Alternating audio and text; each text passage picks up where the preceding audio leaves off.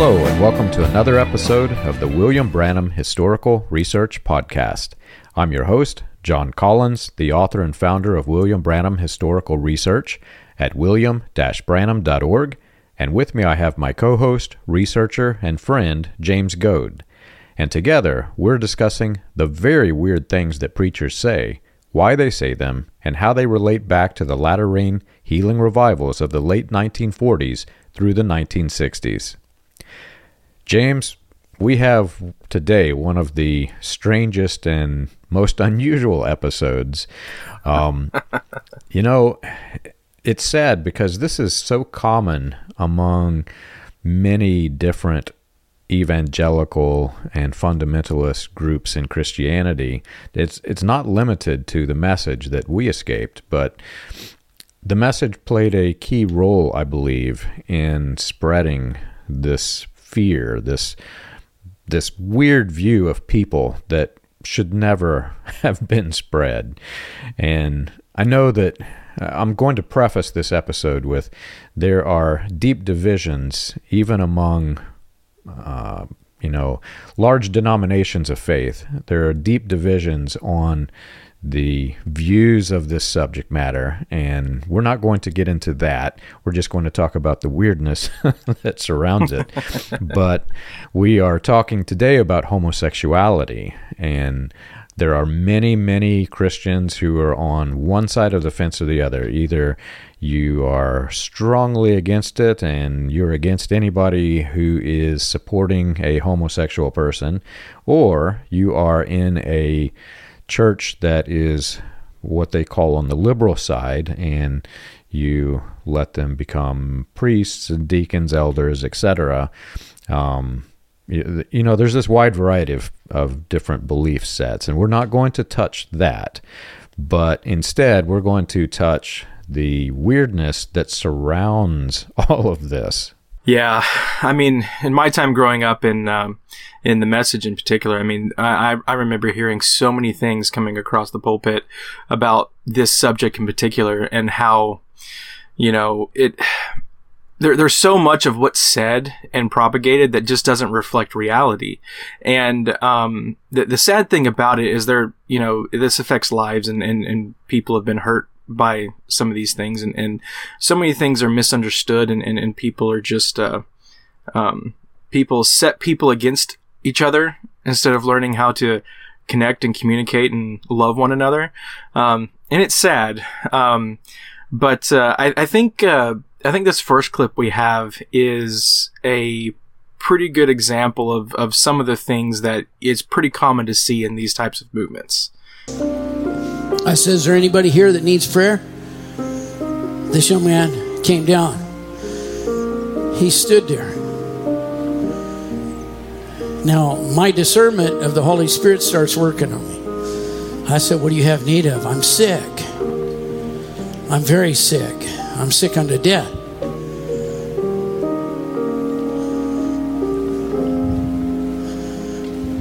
I said, you got AIDS. I said, you're homosexual. Yeah. I said, are you willing to repent of your sin to ask God? Because first we repent, and then we ask God for healing. No, I want this sickness off of me. Pray for me, because I don't want to die with AIDS. I said, I'm not praying for you unless you want to repent.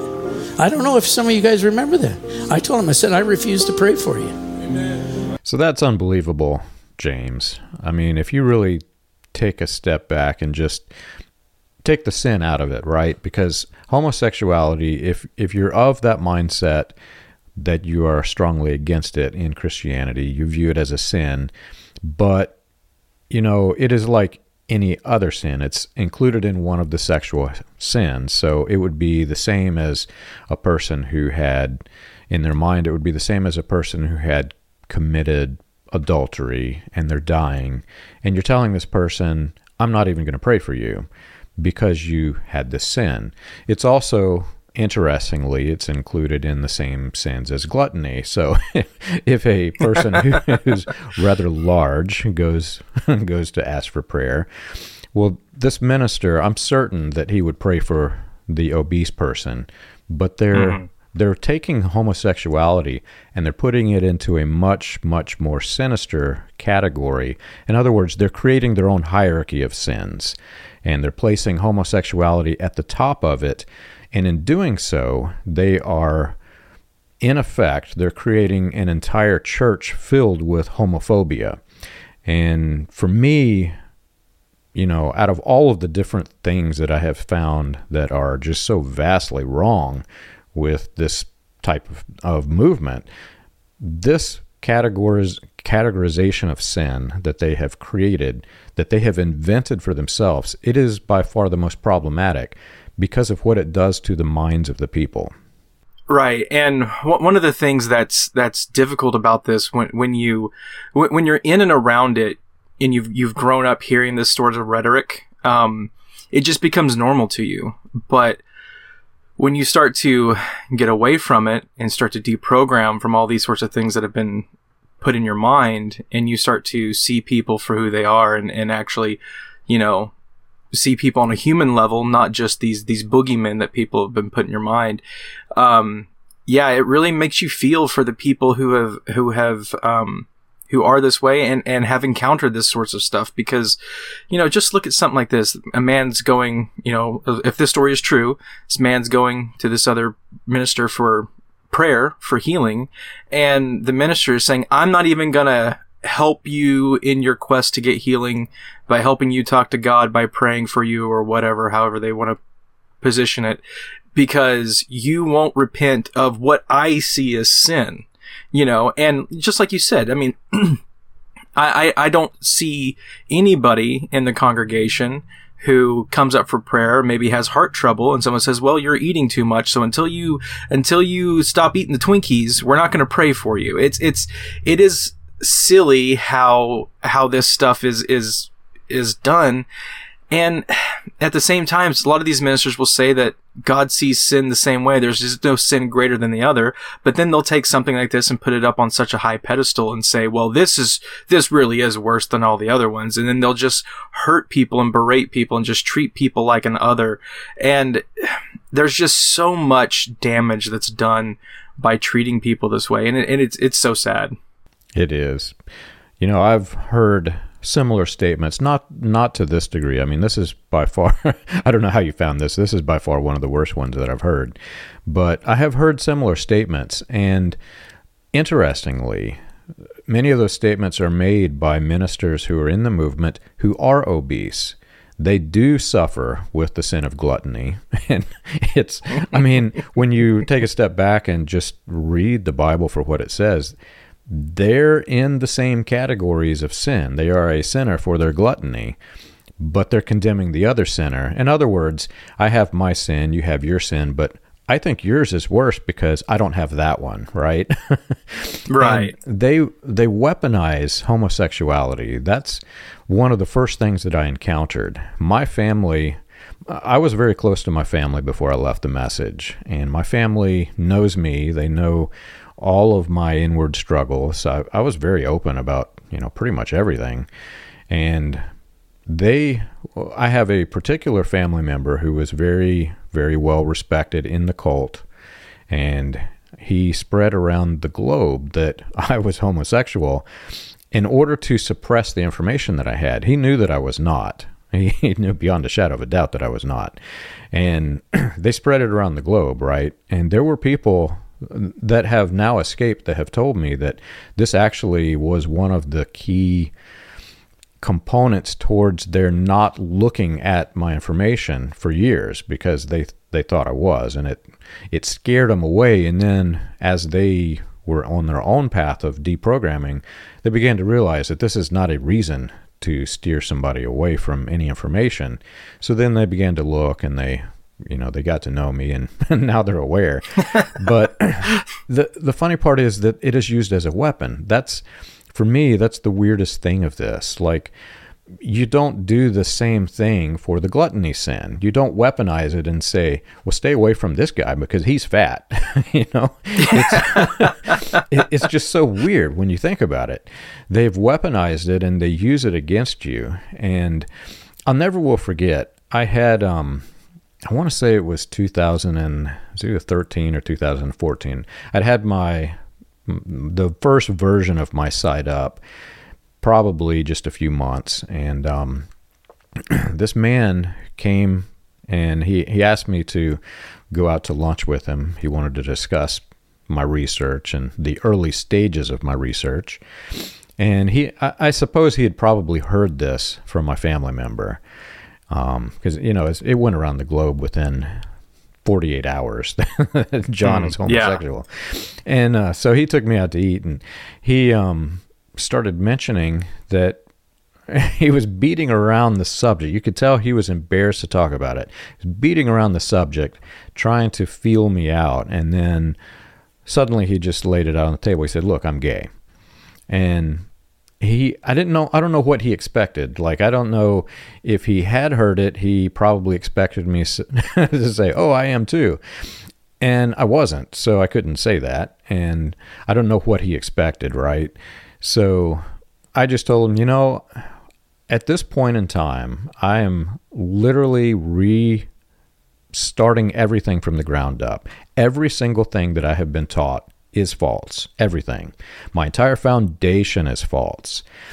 After I left the cult, I read the Bible. I want to say, I lost count. It was like 12 times, cover to cover. Just read it.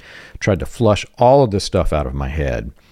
And what I ended up doing, because there's this preconceived notion of the ideas that you were raised with that makes its way into your reevaluation of yourself after you leave, and you have to deconstruct that. My way of deconstructing was I just eventually wiped it away. It's an empty slate. Homosexuality, at that point in time, I don't know, right or wrong, I'm not going to say, because I am rebuilding everything from the ground up.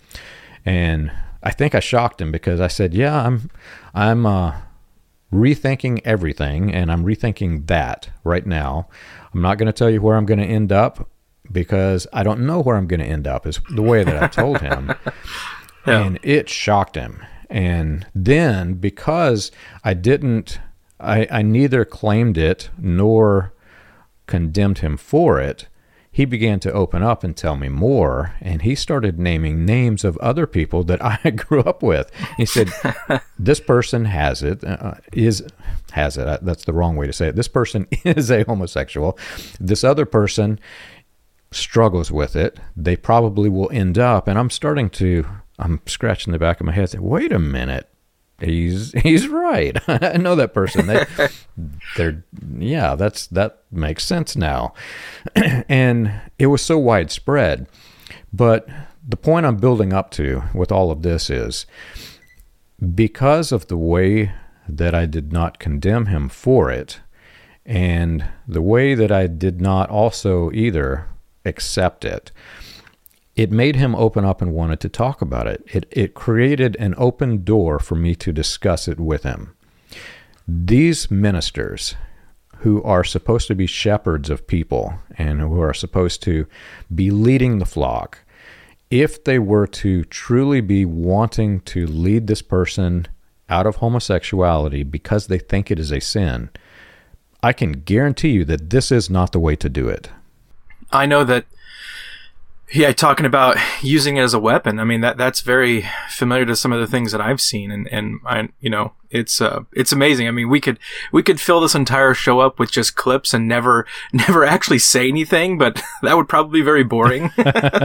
But there's just I know I've seen many instances where ministers will take people who have left and just like you, and they'll say, things like, now they're a homosexual or now they're a lesbian, and they'll use it as such a derogatory term in a way to, create fear in people's minds that if you question what we believe, then you too may end up as a down rotten homosexual. And that's just the way they look at it, and it's so, it's so damaging to people because it creates such a division in places where there doesn't have to be division. It's like, it's so sad because, you know that just like that, that person is not the only person in any of these churches that is that way. And so you just got to imagine what it must be like to be that person and just to receive those sorts of things over the pulpit day in and day out, just on a weekly basis, being told you're less than, you're demon possessed and all these things. And it's just the amount of trauma that can put in somebody's mind. And it's just, it's frustrating to see. It's especially now looking back on it, and you're replaying things that you heard growing up and you heard in on a Sunday service, and you're just like, wow, I can't believe I even listened to that, you know? Right. And, I'm no preacher. I never claim to be.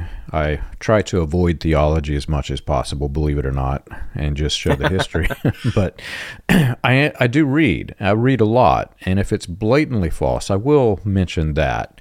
One of the problems that I have, number one, I mentioned they villainize it. They use it as a weapon, and this is weaponized Christianity. This is not gospel-based Christianity. And the clear difference is there, right? The person comes seeking healing. I'm not even going to pray for you. I'm weaponizing your sin against you. Instead of I'm helping you to overcome your sin, I'm weaponizing that sin. That's problem number one. Problem number two, and this, for me, this is even more significant. Men who weaponize Christianity, they often take verses completely out of context because it was never intended to be weaponized. And to enforce the weaponization of their religion, they will take statements from the Bible out of context or invent new statements and inject them in the Bible, in effect adding to or taking away in violation of the book of Revelation, where it says, do not add to, do not take away. And one of the things that they use is Sodom and Gomorrah. Anytime you hear a rant against homosexuality in the church, they will instantly talk about Sodom and Gomorrah because this is a fear-based scenario in the Bible. They had homosexuals in the city, was the claim, and therefore, because of this, God destroyed Sodom and Gomorrah in one of the most destructive obliterations of a city in the Bible. that's how they weaponize this fear, right? One of my favorite verses from cover to cover in the whole Bible is Ezekiel 16. One of my favorite chapters is Ezekiel 16, because it undermines the entire premise of not only this, but many, many, many other things that we were taught falsely through weaponized religion. Ezekiel 16, it is comparing Jerusalem to the mother of harlots, which we were told the mother of harlots was the Catholic Church, right?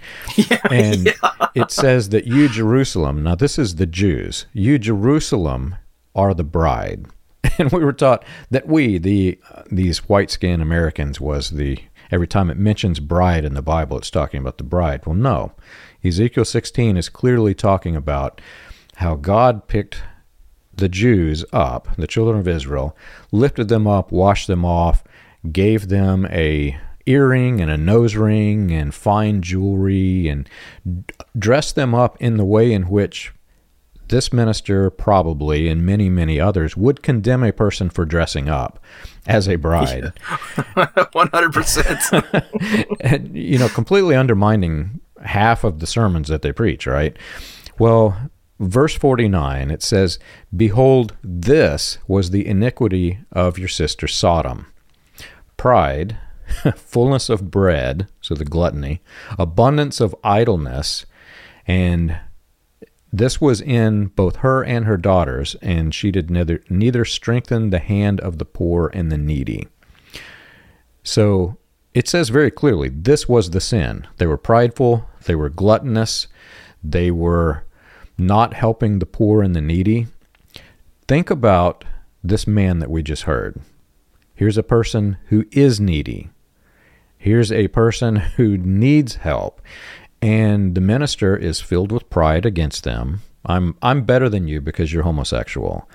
He's, this person, I don't know if he is or not. I actually have not seen the picture of the man, but I know ministers who make the same statement who are gluttonous. They are in violation of this verse. They are actually more like Sodom and Gomorrah than this poor individual who is just desperately needing prayer. And for me, that is the most problematic thing, because they have weaponized religion against the people, the very people that they were supposed to be leading. And it's no better than a man with a whip just beating the slaves until they're bloody and broken and ruined. That's what this man is doing. Yeah, and the thing about it is that this sort of rhetoric, I mean, it's all over these kinds of movements, because you have this air of superiority and you have the true revelation. And when you have that, you're taught to be humble, but then when you hear things like this come across, it sounds anything but humble. It sounds like if you're not like us, then we can't help you. You have to match up, you have to line up to exactly how we see things to receive help. And, and at the same time, like you pointed out, there are certain things that just seem to slide by, but things like this, they don't slide by, and you can't love people anyways. You have to prostrate yourself before the church, beg for forgiveness, and repent of all that you are in this instance to receive your healing. And and it even goes into some of the other things that we've talked about in some of the previous episodes with how healing is approached in these groups, because it's put on such a way to where God can't do anything for you until you're in a specific place. And it's so backwards in a way to look at healing. And even if you try to look at it from a scriptural point of view, it's like, how about you show people some love and then see what happens afterwards? Because I have a feeling you're going to get a lot more progress with people if you start out with some love first. Absolutely. And I know that anybody who's listening to this who has been following also the historical podcast, they're immediately going to have in the comments, well, why didn't you mention all of the homosexuals that were in William Branham's inner circle? I mean, and it's hard to deny, right? Because these were men openly. My family knew that they were gay. Everybody knew this. But think of the context, though. Again, this is a person who's coming, trying to desperately seek healing, and they're being rejected. The same could apply to the men who were in the inner circle of William Branham's campaigns, and even the two scribes, the men who are largely responsible for William Branham's sermons existing today. They're the guys who recorded them and distributed them. These were gay men, right? But we're not going to talk about that, because here's the problem. They're the same result of this situation, because if this were to have been treated, if it is viewed as sin, if it were to have been treated as a sin, and let me help you with this sin, there would be no need to cover it up in the first place. These men, I grew up, I had no idea. I was a little shocked when I learned that everybody knew this. I had no idea that there were so many homosexuals in William Branham's inner circle, and stories that, I can't yet tell them, but stories that just disgust me. Really, really do. And not from a homophobic standpoint, just the pure deception and the evil that went in with this. It's bad. It's really, really bad. All of that aside, if this was openly discussed in the same way of any of the other sins, for example, this is one of the things that's problematic for me as well.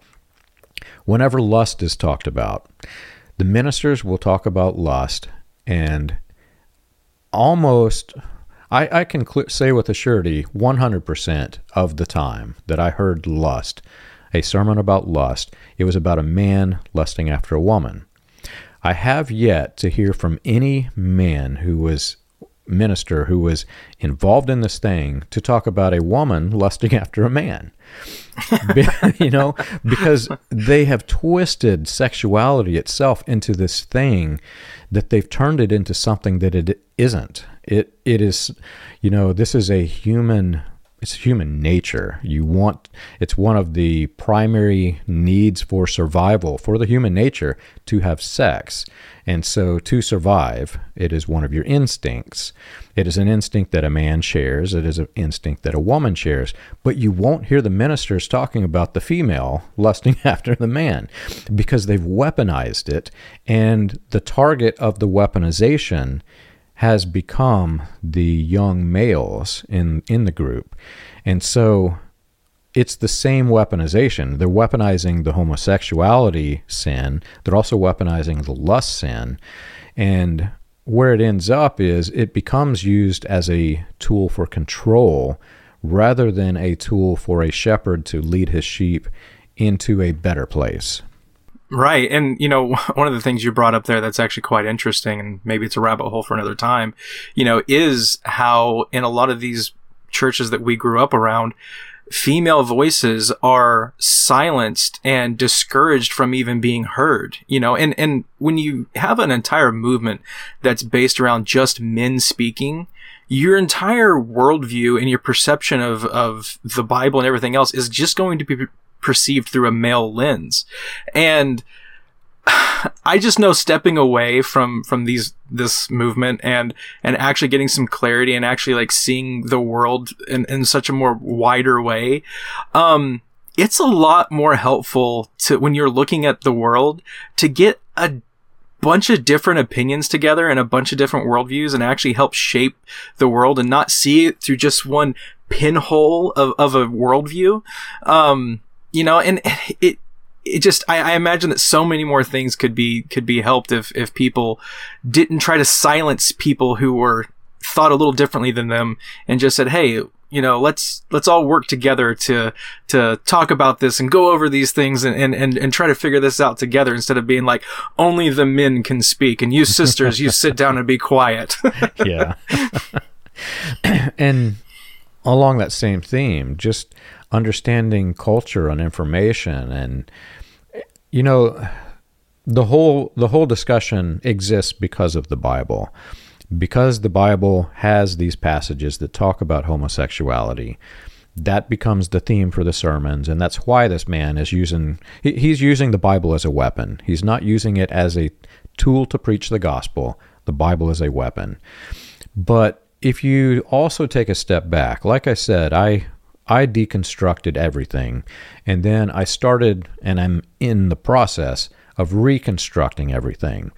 It's a process that for me will take a lifetime. It's not where I am now is probably not where I'm going to end up. Who knows? But in reconstructing this, which I'm still in the process of doing, I read both sides, which is a freedom that we did not have in the cult. You read only subject matter that was fully aligned with whatever the minister was saying. You were not allowed to read the other, because that's evil, my brother. But if you read the other side, I was curious, how can you be Christian and say that homosexuality is not this purely evil thing that we were taught? And so I wanted to read the arguments. There are actually Christian scholars who take that side. And I'm not saying that I agree or disagree with them, but I did read some of the arguments, and some of it is compelling. Not all of it. Some of it is. They categorize the verses about homosexuality in the Bible. There are verses that clearly talk about men sleeping with men, and it is sin. In the same way, there are verses, as we mentioned, that talk about men eating too much, and it is sin. And there are differences in the results of your sin, right? If you murder somebody, there's a consequence that comes with that. If you commit adultery, there's a consequence in your marriage that comes with that. There are levels of consequences as well, But all of that aside, there are verses that talk about men sleeping with men. There are very few, if any, talking about women sleeping with women, which is interesting and another discussion for another day. However, there are also many passages in the Bible that talk about homosexuality that aren't a scenario that exists in today's world. For example, whenever Paul or the apostles were spreading the gospel in the early years and going into the Greek and Roman cultures, and they would go into the temples, there were homosexual rituals in some of the temples. And this was purely evil. I mean, this was a homosexual act to deify a false god. And you'll find Bible verses that are talking about this, right? Men used those verses to weaponize homosexuality as this purely vile, evil sin that has no comparison in today's world, to weaponize it against the person who is homosexual and make the homosexual person feel like their sin is even worse than it is, the consequence even worse than it is. And that's just taking a verse completely out of context. There are other examples, and one of the most interesting for me, actually, something I never thought about. You hear the word barbarian today. The word is very, very watered down. The closest is you think about Conan the Barbarian, and fascinating movie. You should watch it. It's great. But there were barbarians that existed, men who they lived by the sword and they pillaged and plundered, and nobody was safe. It was unsafe to travel from one town to the next because you might get attacked by a barbarian. And one of the ways in which the barbarians showed dominance was they would sodomize the males who were among those who were traveling to show their superiority and dominance. And that's awful. That's sinful. The consequences of that sin, these people should be killed. I mean, I say that loosely, but there should be a consequence that is more severe for a person that does this to a man. You can find instances of that scenario written all throughout history, right? So there are differences in what was homosexuality then and what is homosexuality today. And that is one of the primary arguments by Christian scholars who, I'm not going to say support it, but have a different view on it than we grew up with. You'll find that many men who are Christian scholars, men and women who are Christian scholars, who are defending the homosexuals, aren't defending the fact that it is sin. They're defending the person who is being abused spiritually by men who have weaponized religion and weaponized their religion against homosexuality. Yeah, and that's one of the problems with how, we were raised to look at the Bible like it's univocal. Because there's so many different, there's a long span of time for all these books. They're written in different eras. They're written by different people.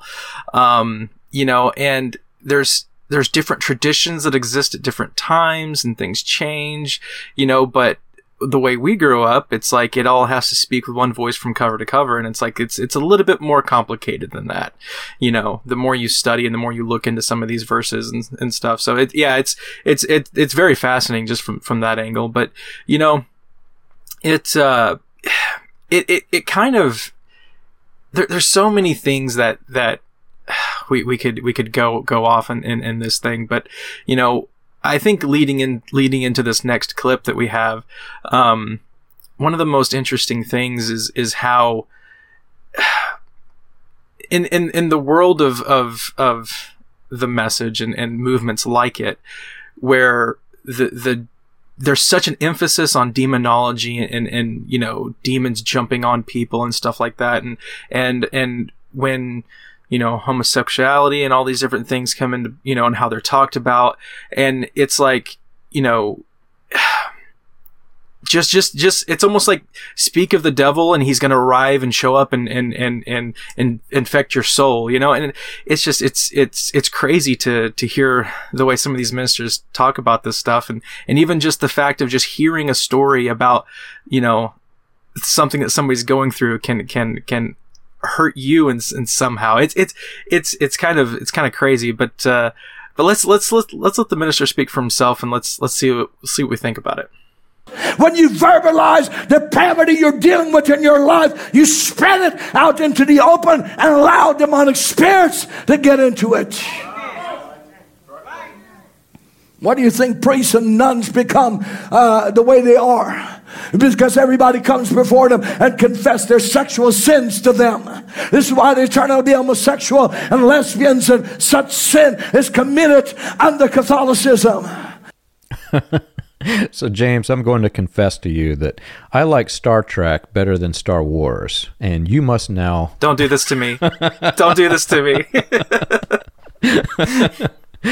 Yeah, it's, you know, there's so much with this. I don't even know where to begin, because they're weaponizing it. This is the same weaponization as before, right? But he's weaponizing multiple things. And where do you start, right? He's weaponizing the Catholic Church, fear of the Catholic Church, which was part of the white supremacy agenda. He's weaponizing the homosexuality, etc. But really, the story that comes to mind for me, which is, I'm not going to give the guy's name because I have to be cautious how far I go with this story, but we attended a cult church briefly in our road to escaping the mother church, the one from Mecca, the Message.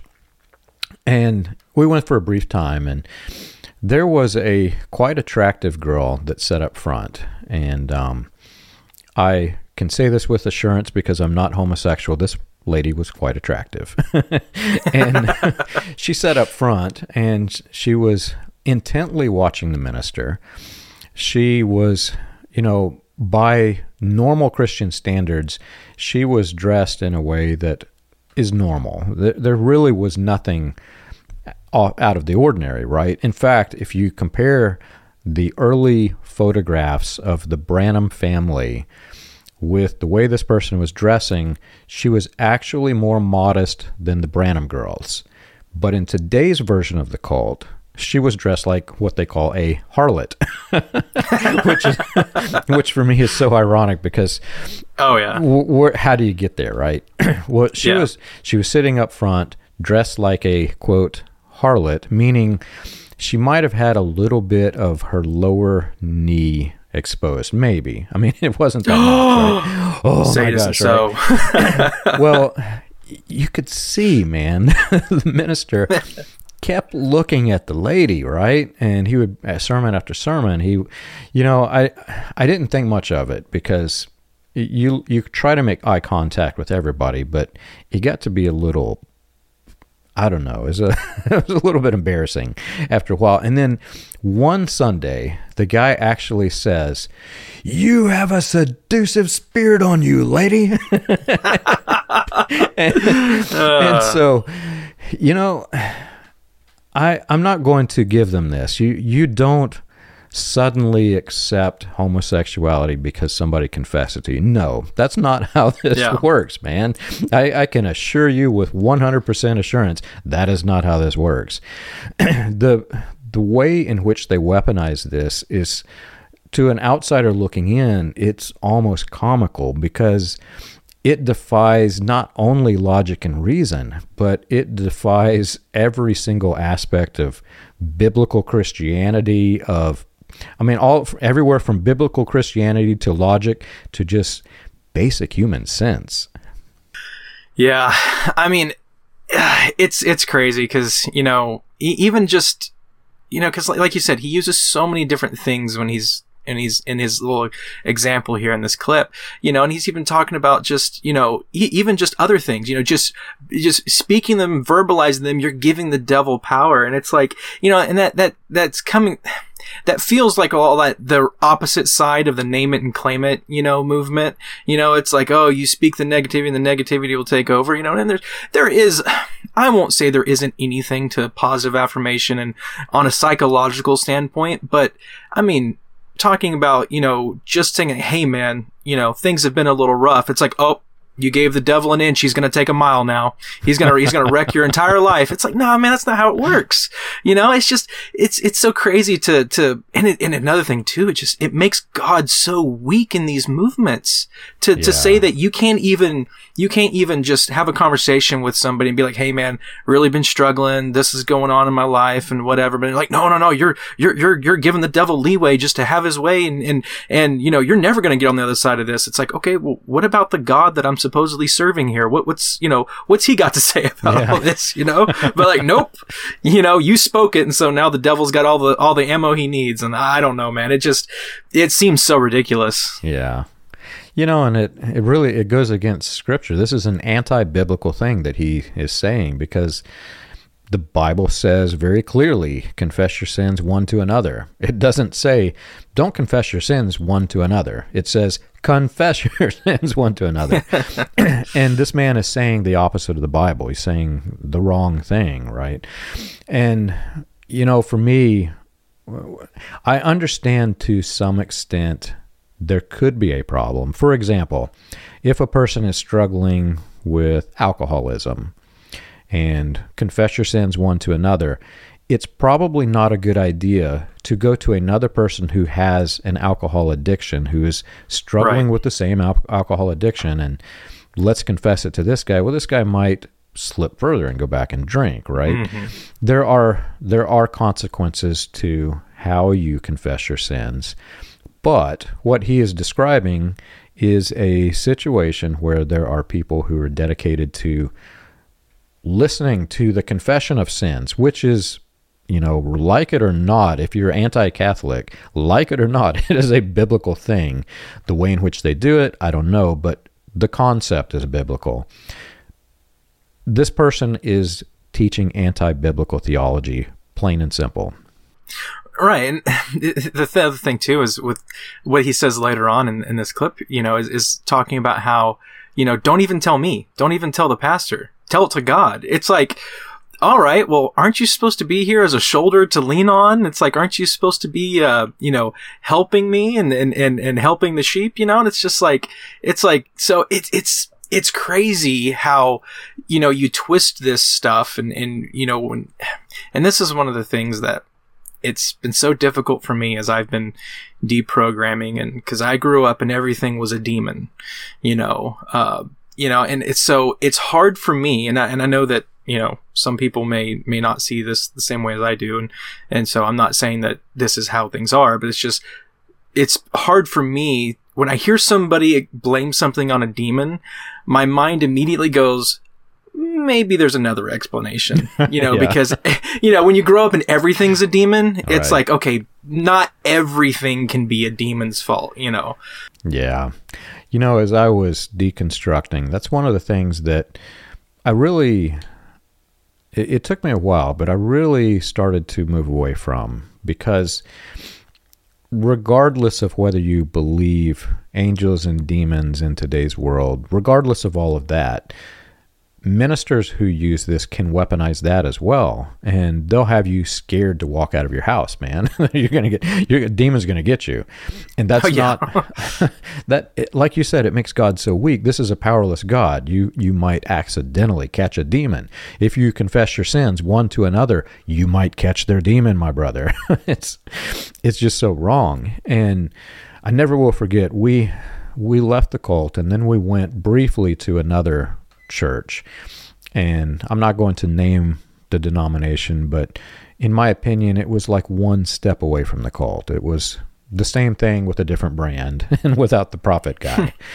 But they gathered everybody together in the conference hall or the gymnasium of the church, and they gathered everybody together and gave an entire lecture on demons and how you might encounter them. And they framed it as, and don't be scared, but they scared the heck out of the people. You could see it all over their faces, man. And I'm newly escaped from the cult, and I know what's happening. I can see how they are weaponizing this thing. And I'm looking around the room. Now, there were some of the elders who weren't in fear, obviously, because they're teaching it and they understand it.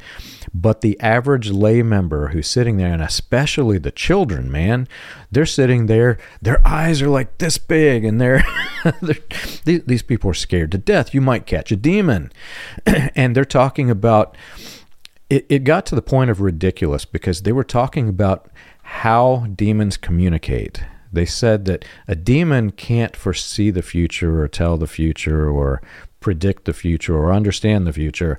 The only way that they can talk to each other is by seeing what happens, and then they communicate secretly among themselves. And you could watch the fear spread even further. Oh my gosh, what if they saw me at Kroger? There's a demon that saw me in Kroger. Well, yeah. I'm sitting here thinking, at this point, I had engaged critical thought because I had just left the cult. And I'm critically thinking about this ridiculous thing that they're saying. And the thought suddenly struck me, how do these guys know this? There's absolutely no Bible verse that describes how a demon can communicate one to another. And I'm sitting here thinking, this is absurd, man. This is ridiculous. And it was one of the key elements of me going out of that place, because I'm not going to do ridiculous anymore. There's just no way. Yeah. And it becomes problematic because back to what this guy was saying about how you might accidentally catch a demon by heeding God's words to confess your sins one to another. Well, a person who suddenly takes a step back and wakes up and thinks, this guy is preaching against the Bible. The moment you make that leap, you're going to leave the ridiculous religion. And so in doing so, this man has, I will praise him for it, he has made a way for his people to escape the cult. Yeah. And it's one of those things that, I even look back on, as I've gotten more distance from, my escape, and I look at things earlier in my life that, I could see critical thought engaging, but it was almost like a vehicle that isn't maintained very well. So it's like sometimes it sparks and sometimes it doesn't, so that critical thought flashes every once in a while. But I remember I was out with a group of young people one time after service, and we were like, we got together for coffee or something. We were talking about the service from that day or whatever. And I remember, and I can't remember exactly the initiating conversation, but something that, and had been thinking about was, the Westboro Baptist Church. And it just, and I think some things in my mind were starting to make connections from some of the things that I was hearing over the pulpit and some of the things I had heard about this other very famous church on the news and how derogatory they were, and I think I asked the question about how, I wonder what gets them to where they are. It's one thing to disagree, but, just how vicious they are about it, and, and I remember everyone just kind of looked at me being like, and to the effect of, they're not our people. Why do we care? Why do we care what they think? And I was always troubled by that, because something about me is I've always been somebody who likes to take things apart and figure out how they work. And so something like this was a puzzle, and I was trying to understand it a little bit more, but I just remember the firm rejection from all the other people around me. They were like, we don't care. They're not message. We don't care what they think. They're just as lost as everybody else. But in the meantime, my brain is like, but some of the things I'm hearing sound kind of similar, and it's amazing to see those things in retrospect and kind of see things start, the cognitive dissonance start to be shaken just a little bit, even though it was many years after that before I even made my exit. Right. And I think the final point that I'll make as we wrap this up, there's so much we could talk about. Like I'm having trouble deciding where do we cut this off? Where do we end this? The final point that I'll make is the phrase that these men are obviously missing: love the sinner, hate the sin. That's whenever you go to a gospel-based church, that's the phrase they always use, especially with homosexuality: love the sinner, hate the sin. And that's a good thing. If you see this as sin, wherever you stand on this issue, if you see it as sin, don't combine the sin with the person. And that's what these men are doing as they weaponize this. They have taken the sin and they've made it a part of the person. And now the sin and the person are one and the same. And the person themselves becomes vilified by the people who are in the same congregation, right? The man who come to seek healing. If this story was, as he described it, the man who came seeking healing suddenly got called out as a person who was a homosexual and was branded. And so this branding is just truly, truly horrific. But, when you take a step back and you view it in the correct way, love the sinner, hate the sin, you have to shift your mind into such a way that you actually want to help the person. And I think that's where all of these men, every single example, and we've got more that we could go through, every single example is the same way. There is no desire really to help the person. There's just a condemnation. And even worse, whenever these ministers, I don't know about these, but I've seen similar situations. Whenever they're aware that there is a person with a particular sin in their congregation, they focus on it. Sermon after sermon, Sunday after Sunday, Wednesday. It's so repetitive. It's like if there's a mother who makes chocolate chip cookies and tells the child, "Now, don't eat that cookie because it'll spoil your supper." And then the child goes in another room, starts playing. The mother goes in another room and tells him, "Don't eat those cookies in the kitchen. It'll spoil your supper." And the kid's not even doing it. "Don't eat the cookie," and continues, "Don't eat the cookies." Well, eventually, that's all the child can think about is the cookies that are in there in the kitchen, right? Well, even worse, some of these ministers struggle with the same thing. They have the same sin. They have the same struggles, and that's why they focus on it. I don't know that that's the case with these, obviously, but I have seen it. I have seen these men who, like the man who condemned the lady because she had a, quote, seductive spirit.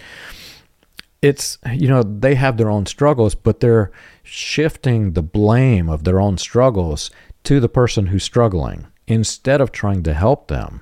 And it's just so backwards, man. This is not Christianity. I don't even know what you call this. It's called a cult.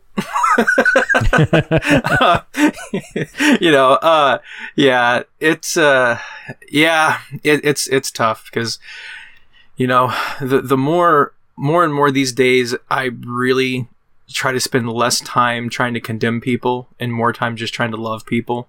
Because one thing that I have found in a lot of the ways that I thought I was loving people before was I was trying to love them into a version of them that I had in my head that I thought was the perfect version of them. But that is not how it's supposed to be. You just need to love people unconditionally and just treat people with respect, treat people with love, help those who are less fortunate with you, lend a helping hand, but that's so opposite from the way we were raised and the way we were taught. It's, when you're taught that you have a special understanding, you are the elect, you are God's chosen, it does something to your psyche. And even when you try to do something nice for somebody, it's there. Even if you don't realize it's there, it's buried itself into your subconscious.